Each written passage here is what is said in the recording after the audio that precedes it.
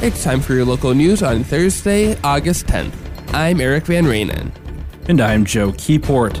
City of Cambridge is working on rebuilding the City Park shelter, and the North Branch City Council is looking to meet with developers.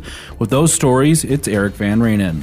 The Cambridge City Council put plans in motion to rebuild the shelter in City Park after its roof collapsed this spring. The pavilion previously housed Cambridge's summer concert series. According to Public Works Director Todd Schwab, heavy snow load caused the structural failure of the park shelter. Schwab said the design of the new shelter will make the roof more durable. The structure that was quoted is comparable to the existing structure that collapsed, other than a steeper roof pitch, so we shouldn't have the problems with snow load in the future. The replacement project will cost the city about $53,000 from its self-insurance fund. The price of materials, quoted at about $86,000, is covered by the insurance payout of the previous structure. City staff will complete demolition on the existing footings and concrete slab. Schwab estimated the new shelter will be constructed before snow starts falling. In other news, the North Branch City Council discussed planning a meeting with area developers to highlight key city projects during Tuesday's session. Mayor Kevin Schreiber said he wanted to give developers a chance to present projects to the council and discuss their goals and challenges.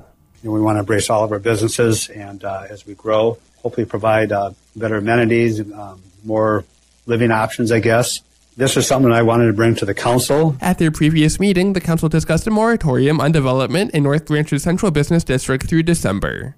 The council ultimately voted against the interim ordinance. A tax increment financing district was also approved at the July 25th meeting to support a 40-unit assisted living development at Falcon Avenue and 386th Street. City Administrator Renee Fry proposed mid-October for the developer event. A special performance to show off the new instruments installed at Robinson Park in Pine City has been scheduled this Friday, but first, the Pine County Sheriff's Office is investigating a tragic case in Hinckley. Joe Keyport has the details. The Pine County Sheriff's Office says they're investigating after a child died in Hinckley on Tuesday night. Deputies were called to the home on a 500 block of 1st Street Southwest in Hinckley just after 9 p.m. with a report of a medical incident. When deputies arrived, they learned a 3-year-old child had died. The Pine County Sheriff's Office is actively investigating how the child died with assistance from the Minnesota Bureau of Criminal Apprehension. There is no threat to the public, and the Pine County Sheriff's Office says no information is available at this time. And finally, here on this Thursday, there will be a special performance at Art in the Park this Friday prior to Chris Cruzy's set.